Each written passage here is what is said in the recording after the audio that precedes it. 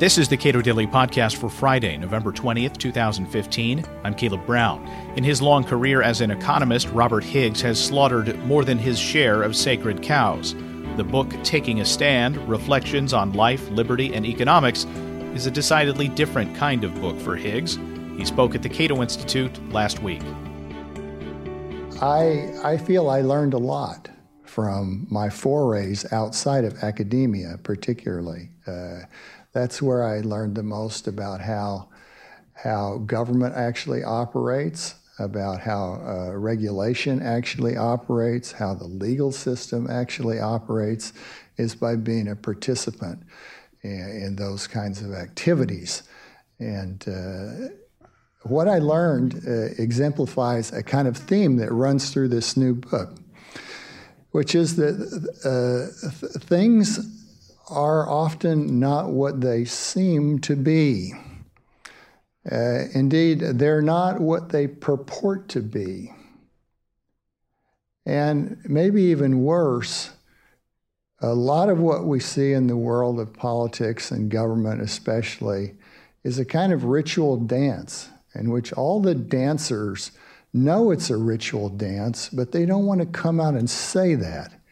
It's bad form to speak the truth when you're involved in politics and government activities. People want to pretend that certain things are being done, for example, for public-spirited reasons, when everybody and his dog knows that what's driving the process is powerful special interests, wealthy people involved in politics, their friends in the Congress or the regulatory agencies.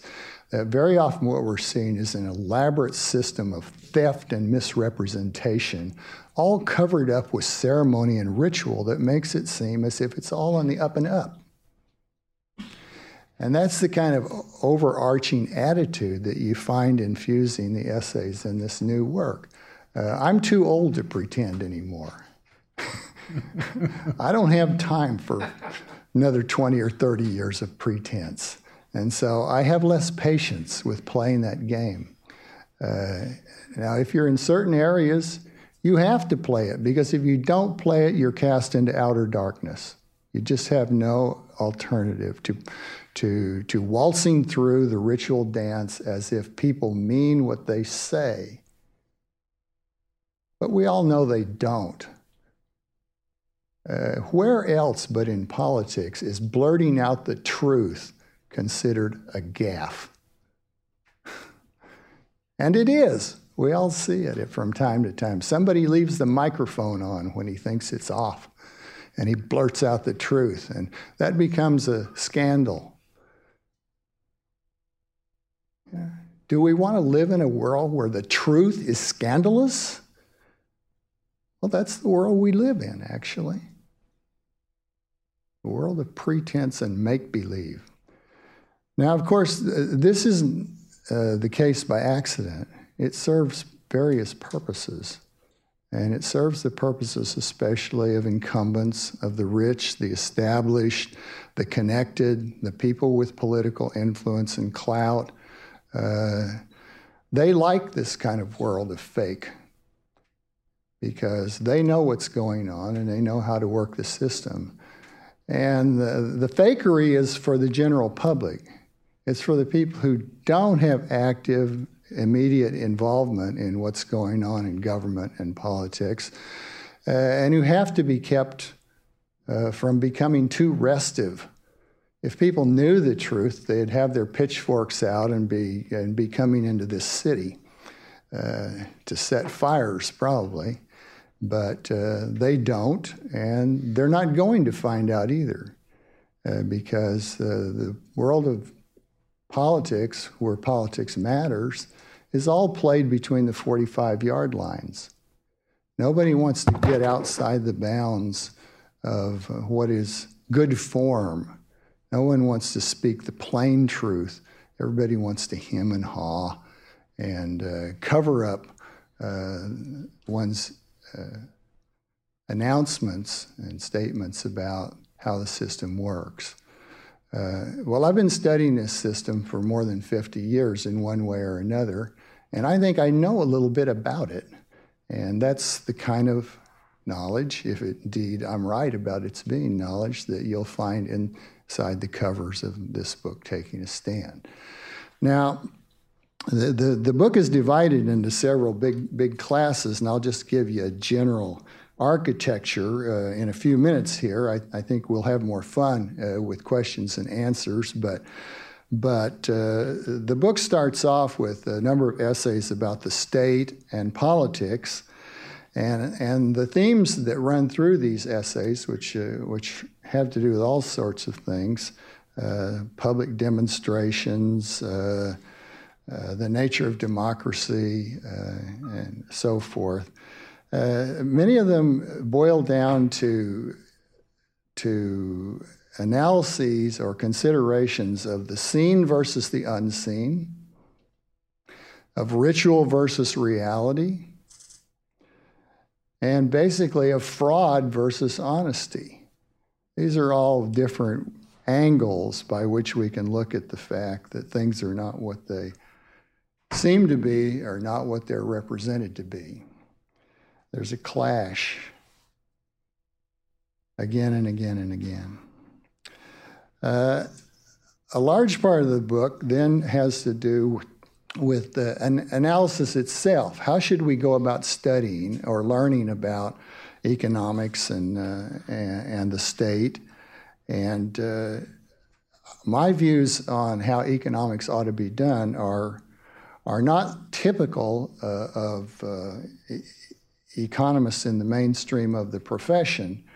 I've been a member of the mainstream profession. I was when I started out for some time, and I played their game with some success. But even at the very beginning, I was not happy with how economists went about their work in some respects, and so I was a bit of a maverick. And over time, I've become more of a maverick. I gravitated away from mainstream neoclassical economics and toward Austrian economics, but in some ways I also simply gravitated toward the kind of analysis that can be traced back to some of the Chicagoans down through the 20th century, and particularly to the offshoot of that school of economics as seen in the work of Armin Alchian and others at UCLA in the 50s, 60s, and 70s. And when I was a professor at the University of Washington, we had an economics department at the time that was a preeminent department in the development of the analysis of property rights and transaction costs. And I still very much believe in that kind of neo-institutional analysis, and I've continued to do that from time to time throughout my career. One of the things that is important in doing economic analysis right is disaggregation, particularly when we look at the whole economy. Economists, for actually throughout my lifetime now, have been using a very aggregated form of analysis, which we can trace back to Keynes and the early Keynesians who wanted to represent the whole economy in very big chunks. And macroeconomics has continued to be done that way, although it's evolved through many iterations of revision and has gone to new non-Keynesian or even anti-Keynesian forms. It's continued to remain a very aggregative type of analysis. And as a result, I think it's often very misleading, indeed utterly wrong in many cases, totally misses the point. Economics is a way of thinking about choice, a way of talking about how changes in relative costs and relative benefits lead people to alter their decisions. And you have none of that in what is called macroeconomics. It's all very mechanical. In the early days, there was even a representation of the economy known as the hydraulic model, which consisted of a lot of tubes and colored water flowing around. It was a totally engineering conception of how the economy works. That's wrong. The economy is not a machine. It's not it's not an engineering contraption. It's an incredibly complex, ever-changing form of human interaction, cooperation, and competition. And you can't understand how it works if you think it's a mechanical thing. And if it has a problem, you can't fix it with some kind of mechanical solution. Indeed, if you go about it that way, you're almost certain to make matters worse rather than better. I also spend some time distinguishing between genuine explanations and what I would think often verge on ideological apologetics. The so-called new welfare economics, which has been heavily focused on the identification of so-called market failures, classification of market failures, the recommendation of government policy to remedy these market failures. This has been actually a negative development in economics, in my judgment. It's done much more harm than good. It's diverted a lot of smart people from using their brains productively. And it's led to an economics profession which actually believes that by going and doing some equations on the blackboard, they've discovered something about how the world works that's sufficient to justify the use of government policy to change the world, which is to say, sufficient to justify the intrusion of people with guns or threats of using guns into the lives of human beings with the purported goal of improving efficiency or the public's well-being in some way. I think we ought to be much more careful before we send out people with guns to do anything. And we certainly ought to be very, very careful about making economic policy and having the government enforce these rules on people on the basis of blackboard demonstrations of market failure. I speak quite a bit about an idea I've developed over the years called regime uncertainty. And this is an idea that has a long heritage. It goes back to many people's discussions of business confidence and how business confidence enters into the decision-making of people, especially during crises, financial debacles, other periods in which the economy enters into kind of uncertainty or turmoil. But regime uncertainty, as I've developed the idea, has to do with people's confidence in the security of their private property rights.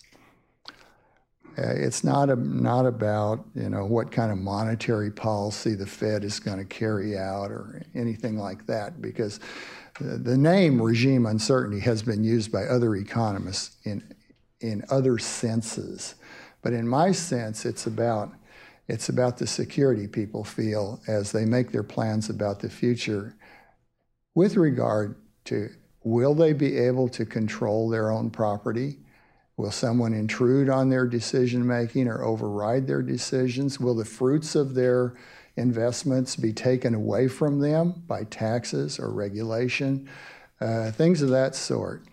And I first developed this idea in relation to studying the long duration of the Great Depression, because it became quite obvious to me through the years of studying that particular episode that from 1935 on, really until the end of the decade, the Roosevelt administration had created tremendous fear in the minds of private investors.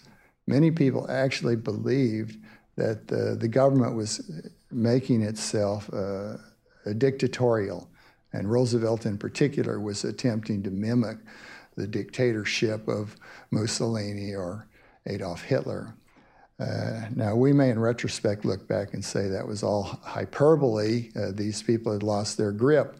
But if we did that, we'd be wrong. I don't think they had lost their grip. If you put yourself in their situation and consider what they knew, what they saw, how the government was dealing with them, what the President of the United States and his closest advisors were saying and doing, they had very good reason to fear that the private property order of the United States was on the verge of utter destruction. And so they acted accordingly, which is to say that long-term private investment never came close to reviving during the 1930s. And that was a major reason, if not the major reason, why the Depression persisted on and on and on, well past the end of the decade of the 1930s.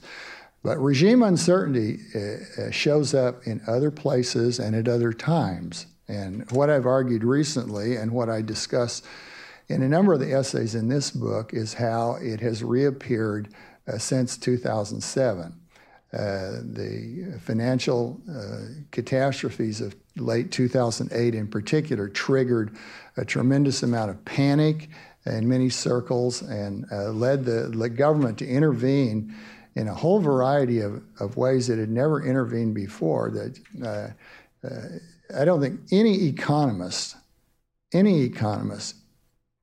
ever expected the Fed to do what it did from 2008 onward.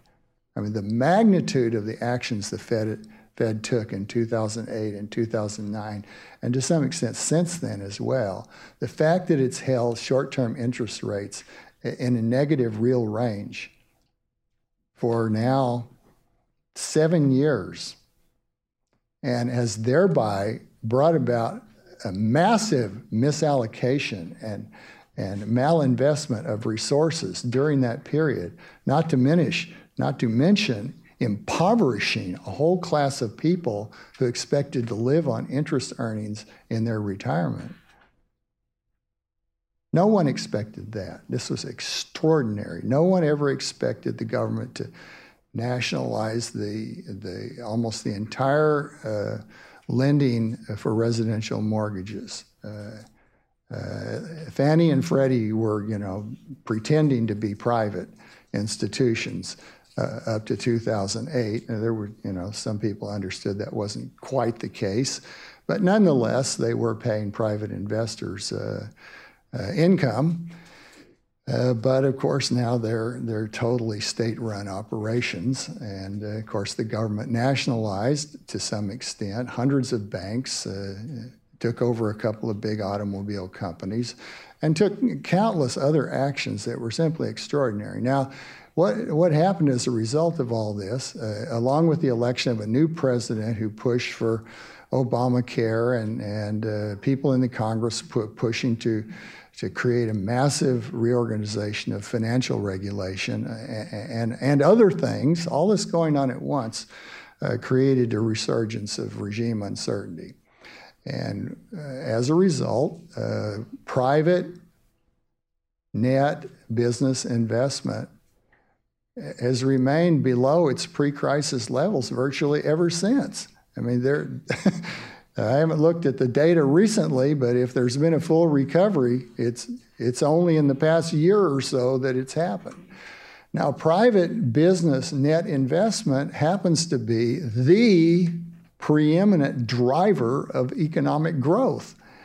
If you create conditions in which that kind of investment is suppressed, you guarantee you're going to have an anemic economy. And that's exactly what we've had ever since that recession broke. So regime uncertainty is a theme that I've come back to quite a lot, and some of the more substantive essays in this book have to do with it. I have other things to say about economic analysis. I won't talk about those right now because they're of interest probably more to economists and serious students of economics than they are to people in general. But I do have a lot of essays in the book about the current recession, about the policies that were undertaken in response to it, a lot about the monetary policy making, and also about the fact that labor markets underwent some extraordinary changes, particularly an abrupt reduction in the ratio of employment to population, which the ratio that fell by about 5 percentage points abruptly in about a year's time in 2008, and has remained depressed ever since. What we have here in the United States is 5 or 6 million people who, as it were, disappeared from economic life so far as being producers is concerned. And nobody's quite sure what they're doing. Where'd they go? How are they surviving? Who are these people, and what are they up to now? This is not a trivial thing. We're a big economy, it's true, but when you have 5 or 6 million producers just evaporate, that's a serious matter so far as producing goods and services is concerned. So I do discuss that and put it in historical perspective in the book. If you thumb through the book, you'll find that it has a lot of graphs in it, even though it's not, as I said, a scholarly book. I did want to give some evidence when I discussed some of these topics that I wasn't just blowing hot air. The final substantive section of the book is about libertarianism. I've been a libertarian of some kind almost my entire adult life, but the kind of libertarian I am has changed over the years. I've become a crazier and crazier libertarian, I guess some would say. But nonetheless, I've still been invited back to Cato, so I can't be too nutty. But anyhow, read those essays and judge for yourself. I in particular, am a little different from many libertarians in that I don't like to fight my fellow libertarians. I don't like to engage in doctrinal infighting. You're the only one. There's just one case, and I do discuss it in the book. There's one case in which I do draw the line, and that is the issue of war and peace, because I think that is utterly fundamental to everything that libertarianism is and depends on. If we hand the war-making key to the state, we might as well just report for incarceration, because once the state goes to war, it will override every other consideration in the service of its war-making. It's done this again and again. In fact, if you read my earlier book, Crisis and Leviathan, and some of my other work, you'll see a tremendous amount of evidence that World War I and World War II were the big events, not the Depression, not the New Deal. That was a kind of follow-on or sequel of World War I. The 2 world wars were the occasions when liberty was slaughtered in this country. And not only do people not understand that, not only do they not understand by and large how critical war-making is in the preservation of liberty or the destruction of liberty, but there's actually this kind of conservative myth that goes around about how the government's wars have been the glorious occasions when government saved our liberty, which is total hogwash. It's utterly ahistorical. There's not a shred of substance in that claim.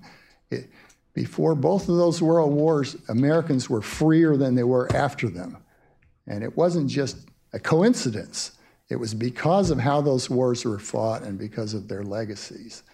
So that theme, which has run through my work for decades, is still there. It's still there, particularly in my understanding of what libertarian doctrine ought to be. And the final part of the book is really a set of homages, or in some cases almost obituaries. But I only wrote these about people I knew personally. Some of them, my parents are there, some of my important teachers, colleagues, comrades, friends, all people who were important to me in my career. And those are very personal, and you may want to skip those.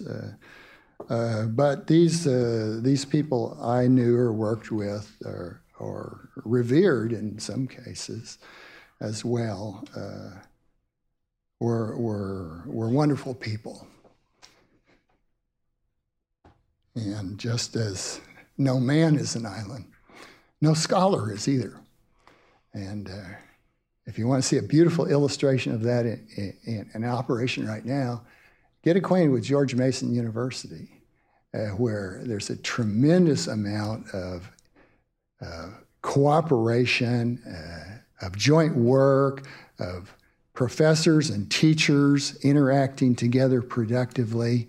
A very different situation from what you'd find in a typical university, where there's a good deal of distance between the professors and the students, and it's only the fortunate few students who find a mentor or who are able to interact productively with their teachers. I was fortunate. I had many, many people who helped me along the way. Robert Higgs is author of Taking a Stand, Reflections on Life, Liberty, and Economics. You can watch the full forum at cato.org.